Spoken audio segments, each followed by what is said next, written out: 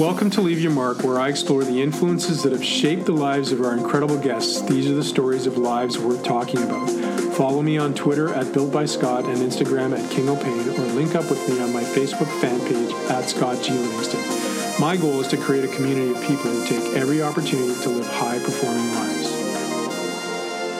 Before I get started on today's podcast, I want to take a moment to connect you with my sponsor, reconditioninghq.com. Reconditioning is a method and language of integrated practice. It brings the worlds of therapy and conditioning together and helps them become more powerful and more practical. If you live in one or both of these worlds, or you use the services of a therapist or conditioning coach, you know that sometimes they don't see eye to eye. They aren't on the same page. Reconditioning provides a time-tested process for aligning these two worlds and creating impactful solutions to performance problems. Follow them at Reconditioning HQ on Twitter, Instagram, and Facebook, or become a member of their Facebook group, Reconditioning HQ Revolution, and join the Reconditioning Revolution. Hello and welcome to Leave Your Mark. I'm Scott Livingston. Today I have the opportunity to speak with Paul Gagne. Paul is a posturologist, strength and conditioning consultant, and rehab specialist, and has been in practice for over 35 years. He's the co-founder of the DTS Desmotech training system and also serves as a consultant for the Octagon Sports Agency. His expertise lies in training protocols for postural balance, neuromuscular balance, and performance enhancement. He's developed a unique postural and functional evaluation and training system. During his career, he's trained many elite, Olympic, and professional athletes in various sports. He travels the world teaching and sharing his knowledge. He's 31 years married and a father. I'm happy to have him on the show today. Welcome, Paul. Thank you, Scott. Thank you.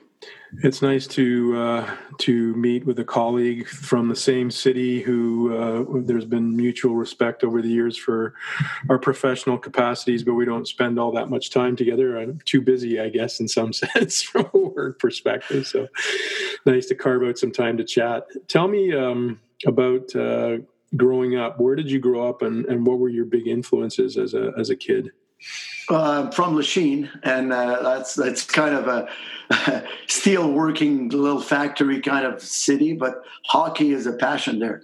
Mm-hmm. And it's, I think there's so many hockey players in that area from Lachine, LaSalle, Villemard, Verdun, that we were soaked in it as kids. Were you a Habs fan growing up? Oh, yeah, big time. I mean, a good friend of mine was Normand Cournoyer, Ivan's brother. Okay. And he actually taught me how to skate, and we could see every day, like, Jacques Lemaire was around us, and Phil Goyette, and Delors. I mean, we were, again, hockey, we were so lucky in Lachine to see all these elite guys all the time. And so did you aspire, who was your favorite player? Who did you aspire to be when you were out playing in the park? Oh, Yvan Cournoyer was because of the share, first of all, same city, but also pretty much the same body type. Actually, I always remember meeting him for the first time in a clinic. He had gotten the scope on his knee, and I had to do a little rehab exercise routine. I couldn't believe how big his thighs were. He was a strong dude. He was one of the first guy, I think, to really train back then. I used to see him. Yeah, he was doing like a lot of squat stuff, like body weight. But most of the guys, they played softball all summer or play golf. And he was a good tennis player too, also. What was your favorite sport growing up? Was it hockey, or did you sort of have an affinity? I saw what you wrote. You played a lot of different sports. So which one did you like the most? I think baseball was pretty much because of my body size. I'm not that big at 5'6", and I used to be very good at baseball. Hockey, I was young. I was really good. Like from 6 to 9, I was like one of the top players in Lachine. But I guess I never grew up after I think 9, and then I kept the same size, and that played a big role. And in these days, in the 60s and 70s, the game was not the same. But I think baseball was pretty much my best sport that I performed the best. So you and I are roughly around the same age, and what was the influencing factor for your vocation professionally? How did you sort of discover where you have gone to in the early days? Like what drew you to that?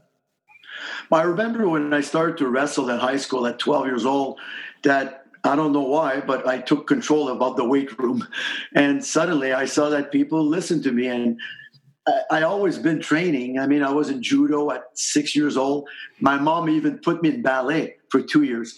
I was freaking out, but it helped me so much with balance. And I remember that I got stopped on the street by my buddies, and I had my little bag, and they opened the bag and they saw my little stretch. I thought I would move of city, but I mean, out of that, I mean, again, I'm from Lachine. I'm not from Westmouth. Good thing I didn't get beat up, but it helped me so much that I saw that the level of conditioning, although I didn't have a body type to be a very good athlete, very small, and I saw the value of training conditioning at the very early age, that you could kind of overcome lack of talent as I had. And I built my own gym downstairs, and all my teammates became at my house now. And that's how I would say 12, 13 years old says, wow, I really want to be a trainer or something like that. How did you know what to do, or were you influenced like by all the bodybuilding magazines as was I when you were young, so to speak? Huge. I mean, it's like I don't know, Muscle and Fitness. I read every one of them. Muscle Mag, that was really big back then from Ontario, and Iron Man. I mean, that was for me. Like I started with bodybuilding. I mean, I guess everybody did, and it was like freaky. Like it was an obsession. So when did it become something you can contemplate it as a vocation, as a profession for yourself? Was it when did that conversion, and how did that conversion happen for you? But I didn't even go to school in that, because I was I was a good student. And back then in high school, you needed 36 credits to go to Cégep. And I had them at secondaire 4. That's, I think in English, I think it's grade 10. But I was only 15, but my mom didn't want me to go to Cégep at 16 the year after. She thought I was immature, and she was really right. But then I went in business because I was very good in school, and everybody in 1978, when I entered college, that's where you went. And only later on, I transferred and I started to train athletes. I was 20, 21, although I didn't have any schooling, but I mean, I was in the gym all the time and surrounded with very good athletes. And then I learned, and my neighbor was Russian, and he gave me a lot of magazines, like a lot of Sports Institute, and used to translate that. And I got fascinated by how back then in the 70s, the Russian trained, and it was freaky. And that's how I got involved. And I only went later on to school I don't even have a bachelor's degree in exercise science. I went to Marseille to study in posturology with Guy Voyer, and pretty much at the Ottawa Sports Science Center with Ed McNeely and Al Reed. And from there, I even went to one of your workshops. I remember with Lauren Goldenberg was one of the first great workshop. You were one of the first guys to really, I remember exactly what you did, like unstable, stable. You had so much. I still want to thank you about that, because it really changed our mind back then of being like more bodybuilders and lifting heavy. West Side Barbell. I spent even time there at West Side Barbell. But as soon as you took athletic therapy to bring it to training, that really, really was a game changer for me. And I still want to thank you for that time. It was really interesting. Very cool. So obviously you don't take the so-called regular path. You take sort of a circuitous route to this profession. Were there other influences at the time? Did you ever have a moment where you said, I should be doing this, or maybe I'm going to go in a different pathway, or you just kind of fell in love with training people and it just kept flowing from there? Our sponsor, reconditioninghq.com, is going virtual. The reconditioning level 1 has been turned into a complete online experience, and all the time-tested systems and processes are now available to you in 20 hours of online video modules and 2 virtual Zoom sessions. Reconditioning is a very powerful language and system of practice that brings the worlds of therapy and performance together in one complete package and helps you deliver the most powerful injury and performance solutions to your clients. Check them out at reconditioninghq.com today and join the reconditioning revolution. But because of my grades, they all wanted me to be a doctor. But in my family, coming from a very, very low middle class, I had no role model. I mean, I still feel like I'm a trainer doctor. I have that passion of helping people, and that's my main goal in life. But then around 2021, I took a lot of different online courses and different routes, like with Ottawa and stuff. And then it became more. And actually, I got a credit by Canadian government to be a fitness appraiser. And for me, that was like a big deal, because finally I'm getting recognized more into that mainstream. And I got a bit sidetracked because I was pretty successful very early on with athletes. I should have gone to school, actually. I wanted to be an athletic therapist, but I was making so much money. That's sad that I said, listen, why do I need that? But I mean, in retrospect, I should have done it. But I mean, that's what happened. That's my early success with athlete got me to, okay, I'm pretty good. I'll stay there. And what kind of athletes were you working with? Was it more hockey players, or was it a really big sort of groupement of different kinds of athletes that you were working with back in those days? Mainly hockey, but also in wrestling. And I had made a couple of contacts in the U.S., also in NCAA, and already started the wrestling club used to hire me. But I would say that my first big athletes were mainly hockey players.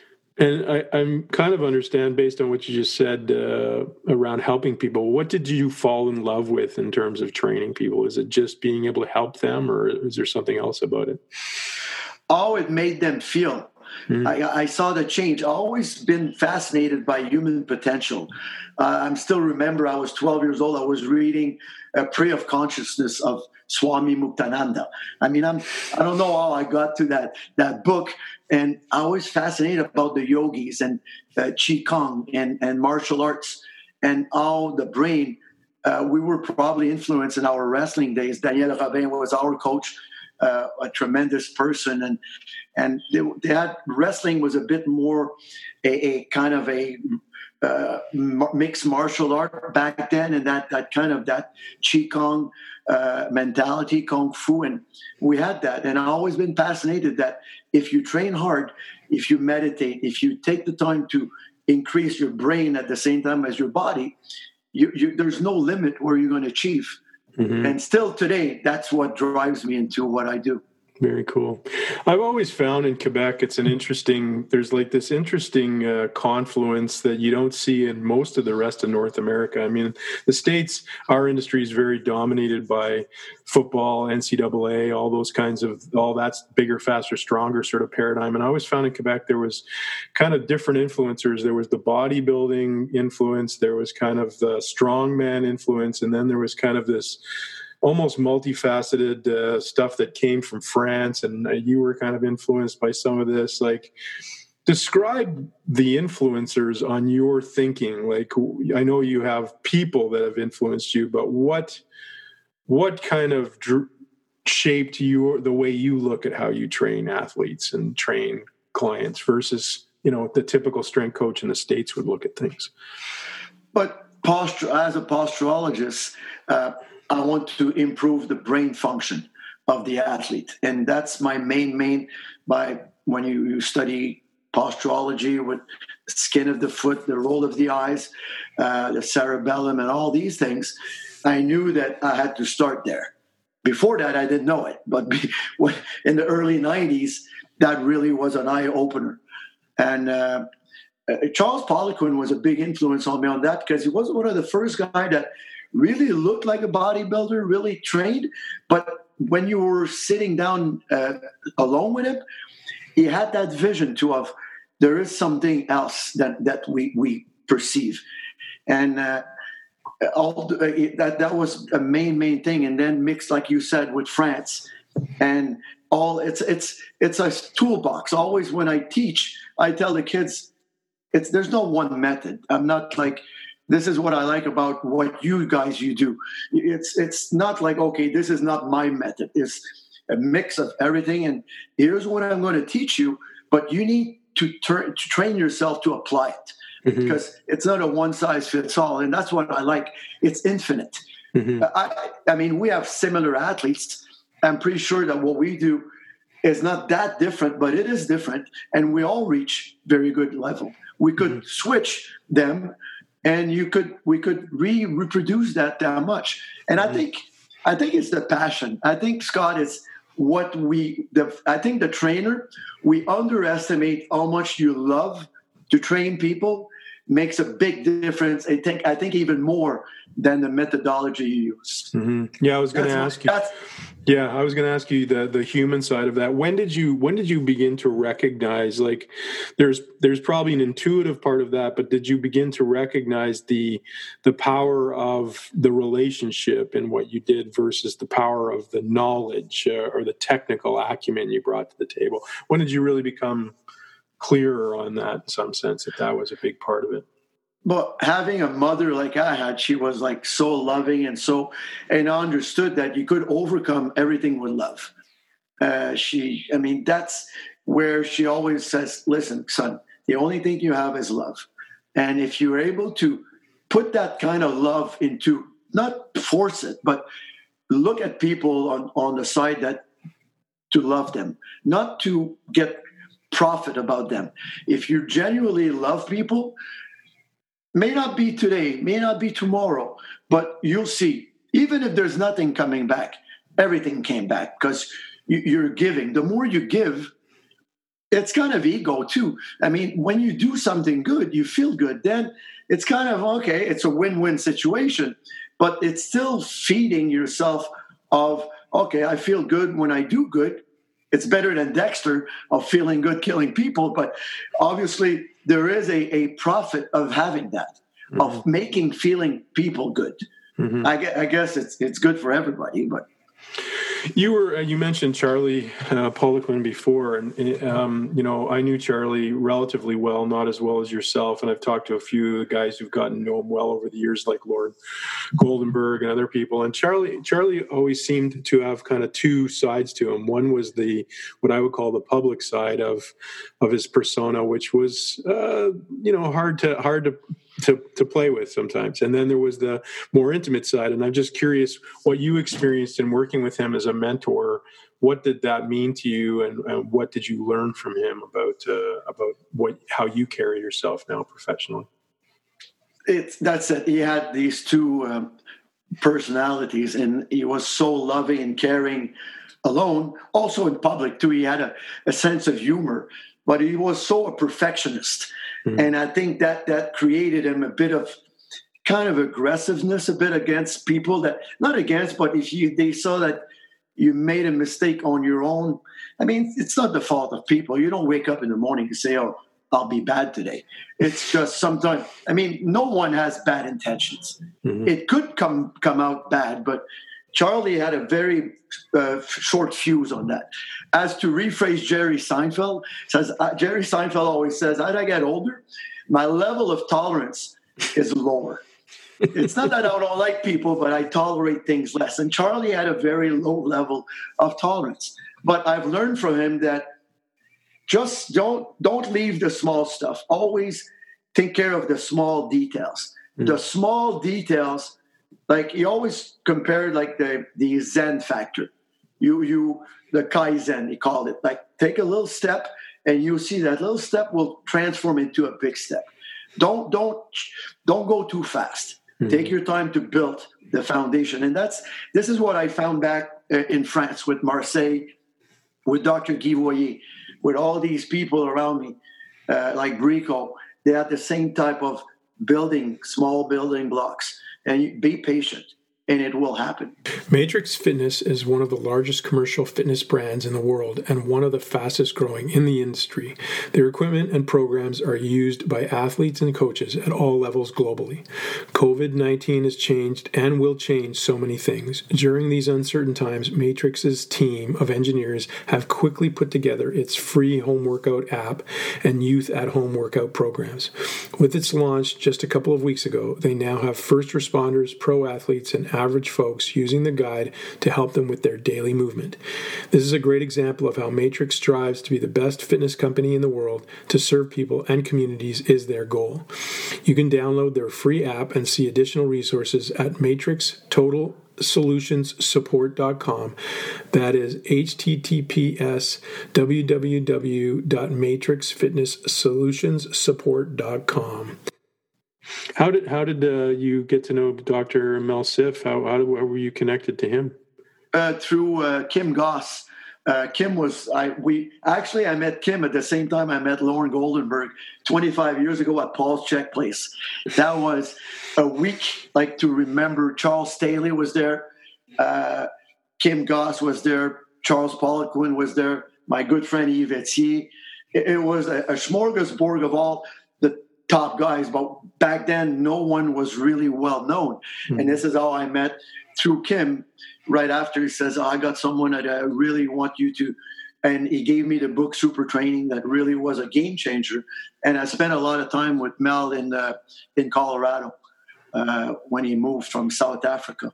And it was really interesting. He was what Guy Voyer probably the biggest influence mentally on how to view the human body. So tell me what changed, like before Mel Siff and after Mel Siff. What is the difference in the way you looked at things?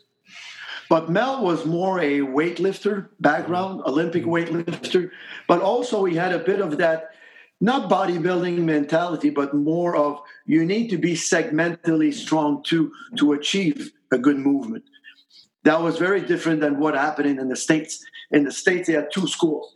The Paul Chek of doing instability all over the place.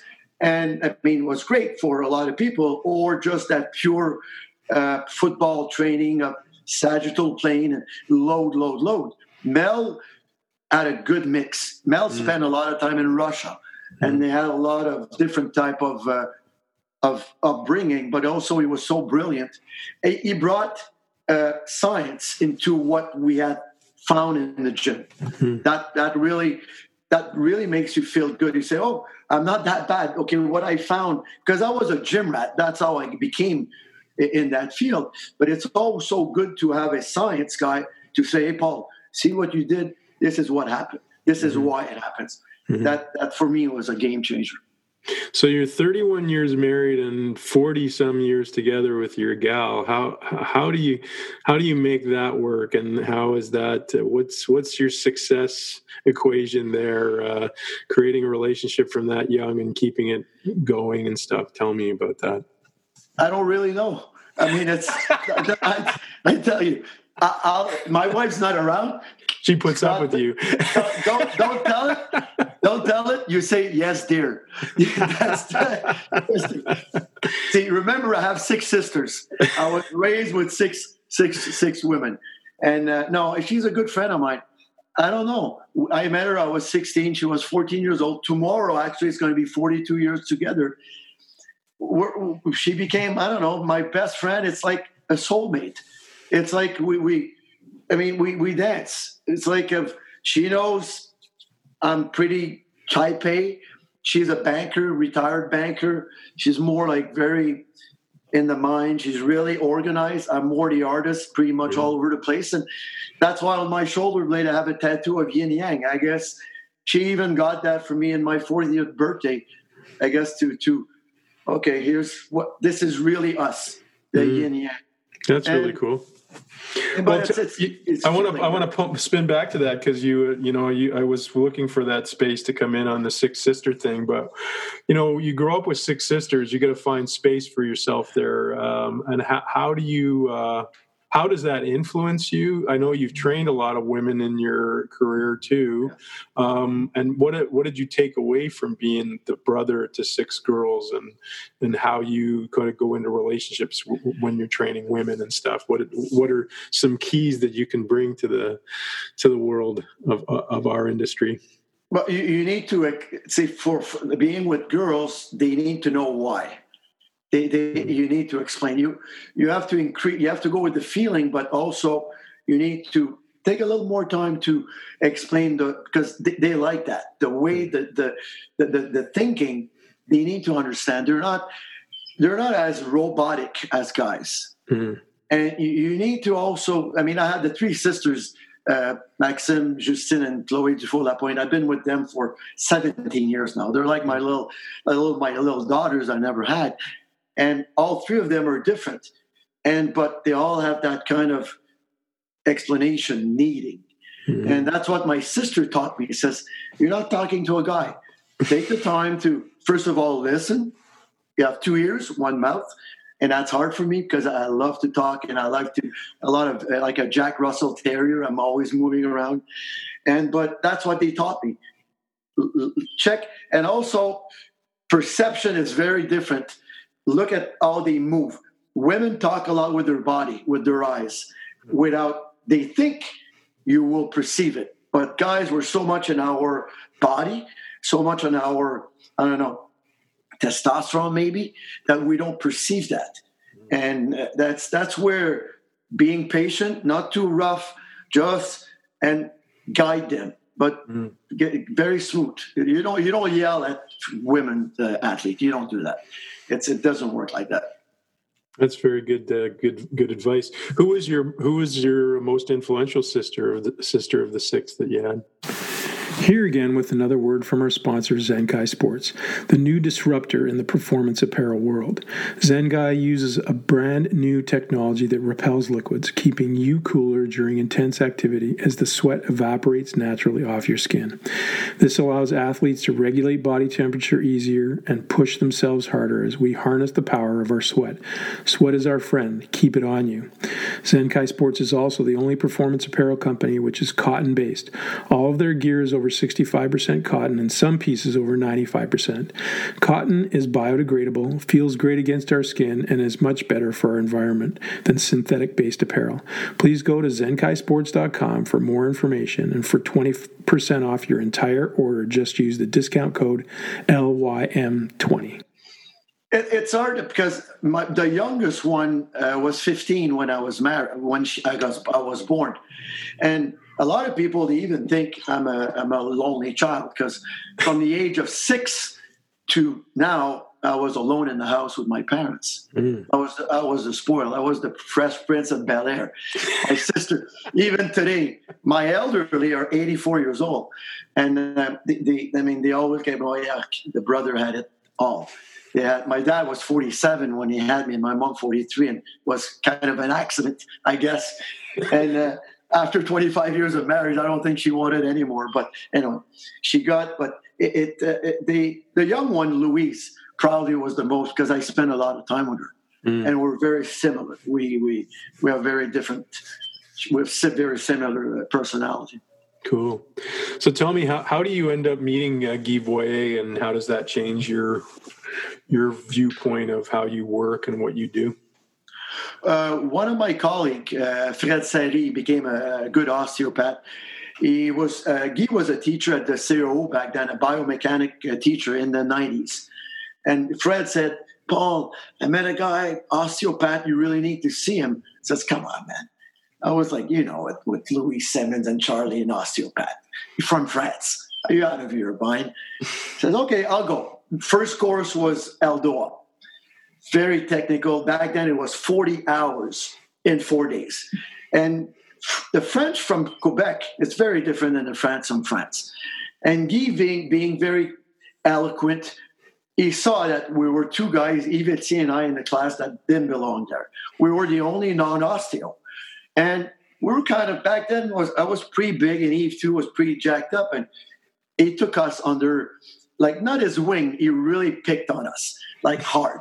But it made us so good after. We right away we became, and we learned that he was a world champion judo. He worked with Serge Nubret.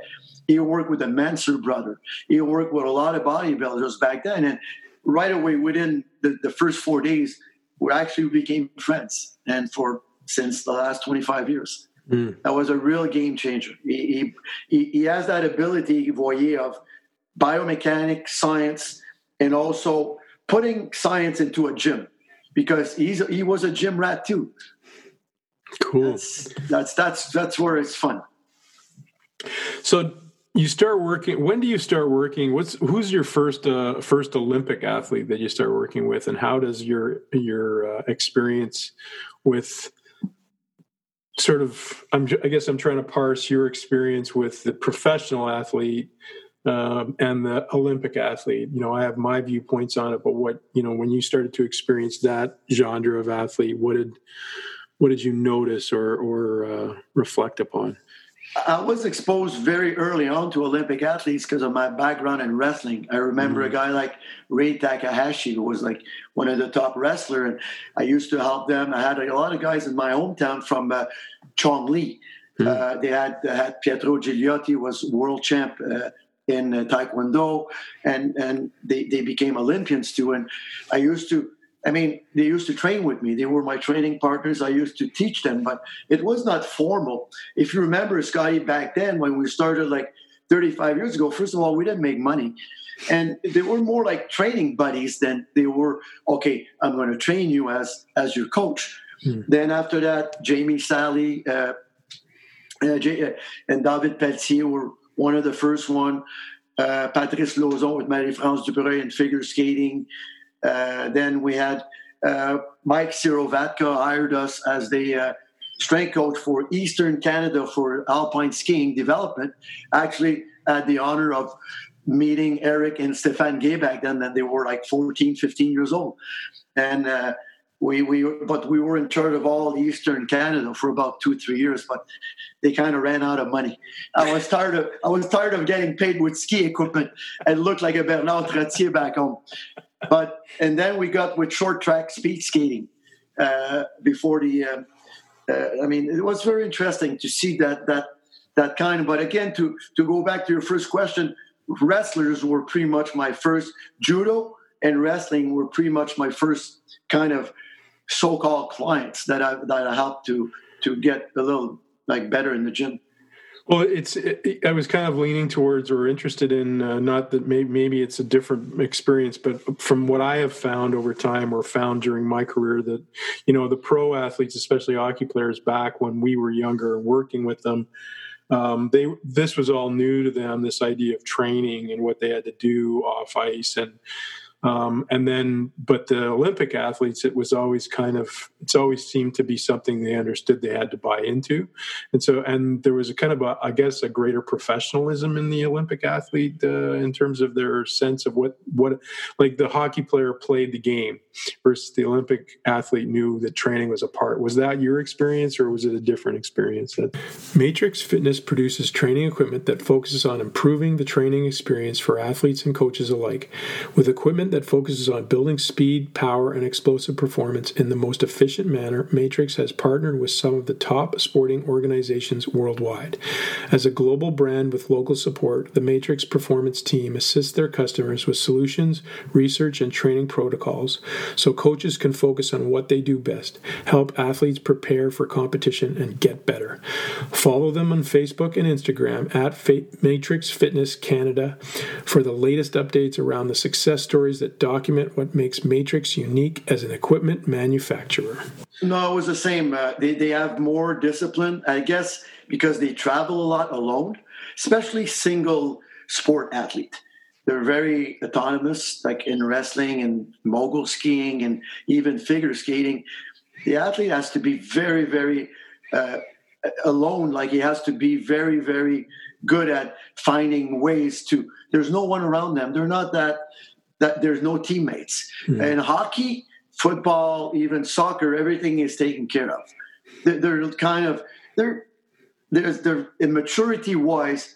Olympic athlete, they mature, I think, way quicker than professional athletes. Mm-hmm. I'm going to use this moment to segue to a little piece I do in my podcast, which is The Day You Were Born. So my trusty book called The Day You Were Born. You are a Cancer 1, born July 1st, correct? Yep. So your purpose is to use both strength and weakness to manifest your creative talents, turning adversity into advantage by your ability to use all sides of yourself spontaneously and without fear to share your strength and fears with others, helping them grow. In this dynamic, sun and moon should have equal billing. Unfortunately, balance is not easily maintained. For the Cancer, the needs of others are probably overwhelming. There is a magic word that can make everyone disappear if if said with conviction. It's no. The moon and sun will be in harmony when yes and no have equal opportunity. The sun-moon dynamics must know its limits. The Cancer environment is very indulgent. Whatever Cancer offers, the world will take and ask for more. Their competitive spirit also makes it hard for them to say no. The Cancer should practice setting limits, and their reward will be space enough in which to express themselves. Can you send that to me, please? This is like, whoa. Did you talk to my mom, or what happened? Scotty, that's amazing. It's a little crazy. But it's not crazy. It is like, it's like you extracted exactly, although we know each other a bit, but it's like, whoa, that's freaky. I tell you, that's why I read it, because the book. Wow. I don't know if you've listened to me any of my podcasts. When I read the thing, I had a saying taped to the top of my desktop that I had for years, and then I picked this book up and I go to read my purpose, and I'm like, whoa! And then the saying was in the first line of the. I'm like, oh, geez, I'm buying this book. It was pretty cool. What's that book? It's called The Day You Were Born. It was written by a woman named Linda Joyce, who I actually got to interview afterwards. Quite an interesting interview. That is freaky. So on that question of needing to say no and not, what has that been a challenge for you in your life, and how have you overcome that challenge over time? How many hours you have, Scott, please? No, that Scott, this is something. I'll be 60 years old soon. I still can't figure out what kind of subconscious program I have to say yes to everything. Like, as an example, I just started Zoom. Like, I got back from Guadeloupe a month ago, and I had to be quarantined. And we didn't have a job. We didn't have a gym. We don't know, okay, what do I do? Within 2 days, Zoom was on. I worked like 12 hours a day. But, don't get me wrong, I'm not getting paid for a lot of those. A lot of the young hockey players, they call me, and the parents, they're out of a job. He says, okay, my wife is a banker. I don't even show her my Zoom account and say, you're doing good? Say, yeah, we're good. Don't look at my bank account, but we're doing very well. But that's the thing. If you have a trick, please share it, but I'm not sure. I think I'll need another 60 years to be knowing to say no. I'm like a Jack Russell Terrier. I see a ball and I want to play with it. That's my problem. I get excited very, very quickly. What is still exciting for you to train the best athletes? It's probably changed over the years, but is it trying to figure out how to make them better? Is it trying to solve the problems that they have? What gets you jacked about working with athletes now? Actually, it's working with regular people and bringing them to be more athletic. That's my fun. And I would say the last 2 years, a lot of my older hockey players, they got married. Some they switch agencies, they moved. And I would say the last 2 years, I have a lot less. Last year, I rediscovered working with young hockey players. And Lorna told me that Goldenberg, when he moved to Pittsburgh, he started to work with young. And I looked at him like a couple of years ago, said, in my mind, he says, what are you doing? You're so good. And he says, Paul, I feel so good to, first of all, they listen to you. They're drinking everything you say because of, it's all like, okay. We have a good record, but it's our athletes. We're just the architect. We didn't play a sport. We're just there to guide them. But anyway, the kids, for the parents and the kids are like, wow, I'm working with Paul Gagne. It's the end of the world. And just that part, that fact is like, wow, it's amazing. And they're never late. They never can. It's so beautiful. And also, again, my regular clients that I see that most of them were injured, they're able to toe-to-toe train with athletes. Like this morning, I did a Zoom session with Dr. Mathieu Boilly is our radiologist that we're doing a lot of research with Desmotech on ultrasound to see how the fascia. And he was training with Jonathan Huberdeau. They both have their Desmotech studio, and we did like a duel. We're going to post that to see how NHL players are supporting our troops, the doctors. But believe me, if you see the Zoom and you'll see it, which one is the best? We're not sure. They're pretty equal. They're pretty good, and they have the same amount of weight and the same volume. And that's, for me, it's amazing for that. That's the best value I get. That's really cool. You started, when did you really start teaching some of the stuff that, like, you obviously, we all go through this period of experiencing, learning, and then some people shift into teaching. When did that sort of shift happen for you, and what did you enjoy most about teaching? Well, when I was with Guy Voyer, he didn't speak that much English at the beginning. And then we had a lot of Americans wanted to learn more, and I was there to do more of the translation. And I saw that it helped me a lot, and it was fun too.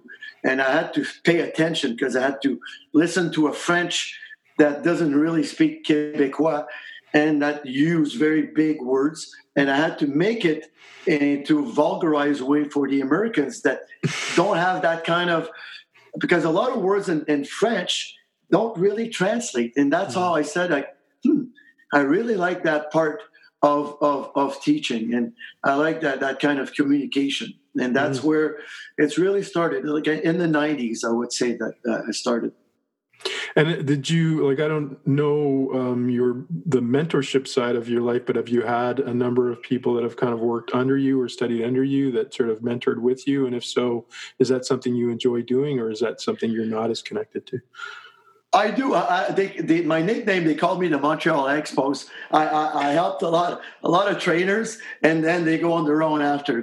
But it's like that. I love it. Like a dear friend of mine, Marc-André Wilson. Like I met him very young, great athlete, and he became very good physical prep, and he pretty amazing. And I have many, like Andy Morin, who's a pro golfer.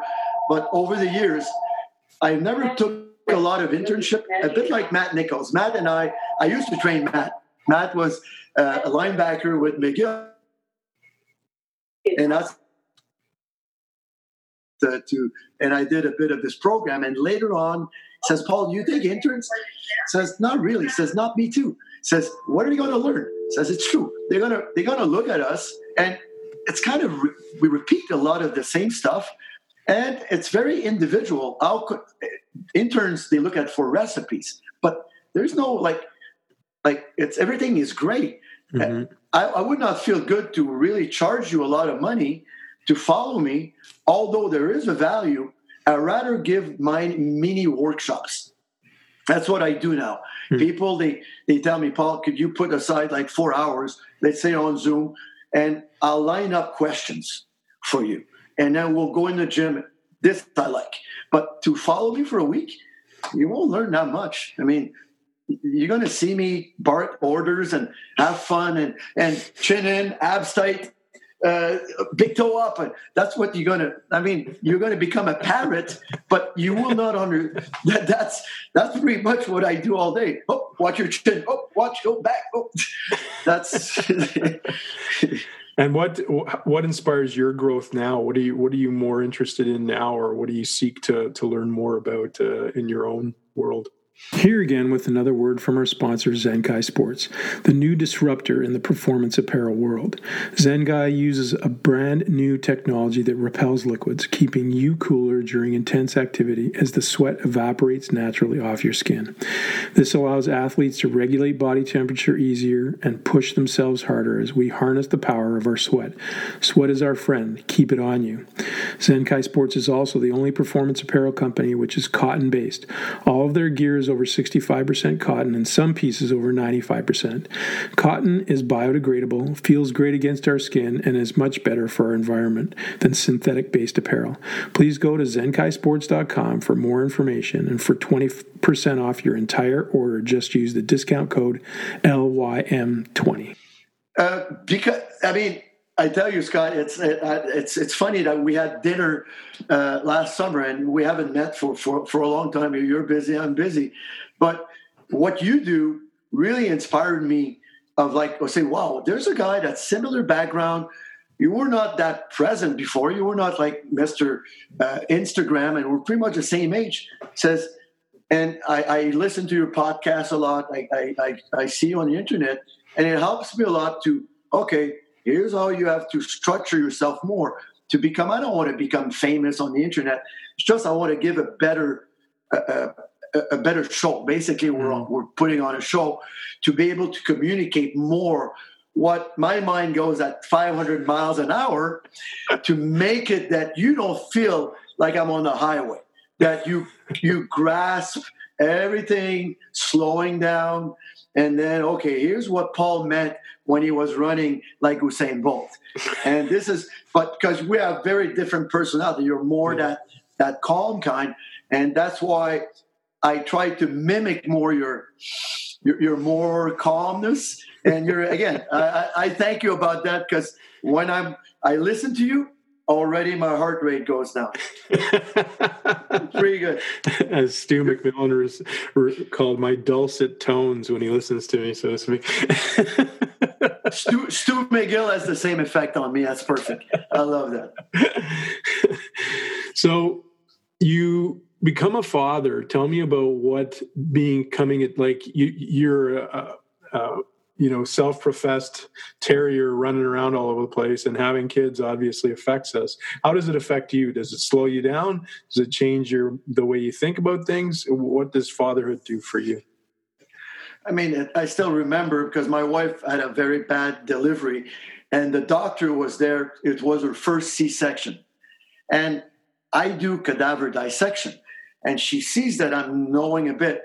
No joke. I was dressed like a doctor. I had to push. My wife was unconscious now. She had almost no signs. And, I mean, I was there with her. And then, I mean, obviously I didn't hold I could not cut her. I'm not allowed to do that. But she opened.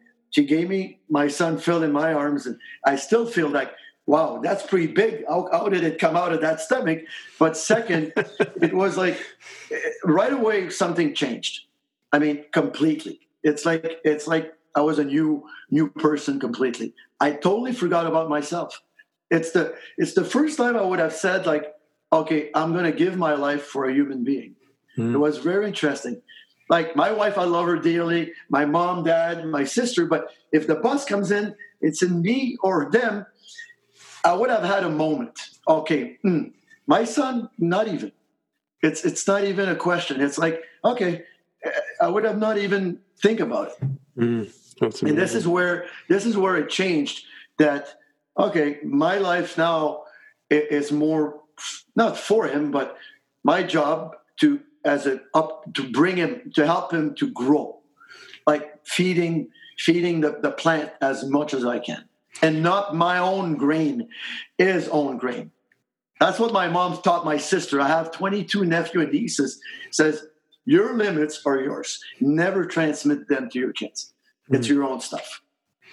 How did you, given the nature of your busy, like, I'm just curious, because one of the things about this industry, I find we tend to get very on the edge of burnout at times with the workloads that we take on, and it's not an unusual thing. And then when you have children in your life, sometimes you're biased to helping all these other people, and then you sort of lose track of your kids. What has been an anchor point or a sort of a tap on the shoulder that's kept you to sort of stay connected to being a dad? But I modify my hours. I mean, I kind of cut, like, I like to finish around 4:00 to be able to cook. I became not a good chef, but my friend Fred Morin and Antonio Park helped me a lot over the years. But I became passionate about, it's a kind of helping people too. But I was there, okay, 4:00. I tried to go home by 5. My wife used to finish by 5:36, and dinner was ready. And that was, for me, that big thing. And also being in a gym all day. My son, when he was not at school age, used to be with me a lot. The gym became his babysitter almost. All the hanging out with the players and the Four-La-Pointe sister. And that was pretty interesting for Phil. He loved that. That's why, for me, I used to, even when I travel, I brought him to Marseille with me. I brought him a bit all over the place. And I slowed down. As soon as he was, like, I would say 6, 7 years old, from 0 to 6, I mean, he needed mom a lot more. But after that, when I saw that, okay, now I need to be more present, I modified my schedule. That's where I started to be more like a home cook. But it helped me a lot too. Is that what fills your soul outside of training people and working with people, or what are some things that you sort of do to energize yourself that is outside of work, so to speak? I mean, again, going back to my Swami Muktananda, I always love to meditate. I mean, although I'm a Jack Russell Terrier, I love to be alone. I remember when my son was at daycare, and I was on Friday. I used to finish at 2:00. I knew that he didn't want me to pick him up until 4:00 because Friday afternoon was a lot of games at the daycare. It was a private daycare. We had a lot of fun there, and the lady was outstanding. They were doing a lot of sports. He didn't want to be with his dad at that. And that I remember on Monday morning, I used to think about that 2 to 4 that I had to myself. And up to today, I like, that's why I don't mind that kind of confinement, because I find times to see. I like myself. I have fun. I have fun with myself. In Zermatt, every year when we have the ski camp with the girls and the skiers, this is the best time of the year for me, because after the hill, train them a bit, I'm alone. I walk in the mountain, and wow, for me, this is paradise. And this is why I enjoy to be alone. Nice. If you were to go back and meet Paul Gagne as you were sort of coming into your late teens and early 20s, what would you say to that guy? What would be your advice to him? Go to school and exercise science right away, and maybe become a doctor. Go to. That's your passion. Do it. Do it. You would have been a wacky little doctor. Yeah, no, I would have probably a shrink or something like that. But again, this morning I was with Dr. Matt Boily, was athletic therapist from Concordia. Then he did his master degree in exercise science, and he became a radiologist. And he's from LaSalle. We're from the same type of neighborhood, and that. If I wish he's younger than me, but if I had a role model like this when I was younger, probably done it. But I no regrets. My mom told me something just before she passed away. She says, "Son, don't never regret what you did. Never, never, never regret what you didn't do." What's been one of the most inspiring moments for you as a professional in the work that you've done, like watching an athlete achieve something, or what's been the big one for you? The gold and silver at Sochi for the girls. I mean, I didn't even go to the Olympics because I thought I would get a heart attack, and I still and I was in my living room with my son and his buddies. I was on the couch and I was skiing with them, and I was like jumping around. When they won, my son says, "I think my dad's going to die." And that was, for me, still up to today, it was the moment of I still know exactly where I was, who was in the room, how it happened, and when they won. I know it's probably a difficult moment to talk about, but I'm wondering what was your personal center point of reflection when Charles Poliquin passed away? What did that make you think about when you heard that? I mean, sadly, it didn't surprise me. That was because I knew his heart condition, and I knew how busy he was and how much he was working a lot. And I saw him at Swiss a year and a half before the last Swiss we had. He didn't look that great, Charlie, and I told him, "Take care of yourself, man." He was pretty small. I didn't like his eyes. Even Lauren, he was there with me too, and I says, "Take care, buddy. Come on, man. Stop. I mean, you got enough money. You got take care of yourself." And I guess it's hard. Like Mel Siff too. Same thing with Mel, and they're very A-type personality, and it's very hard to slow down that. And I was really, because I felt like we just lost I mean, not only like he was a dear friend of mine, but I think he was coming to, I saw like a softer side the last couple of years. I think the public side, I don't have a crystal ball, he would have become what he was in private. He was going there. He was getting, I think he didn't have to put on a show. I think he was there. But hopefully he hears us, and that's. But it was a big loss as he was so intelligent. He had so much of an understanding about human body and also great charisma.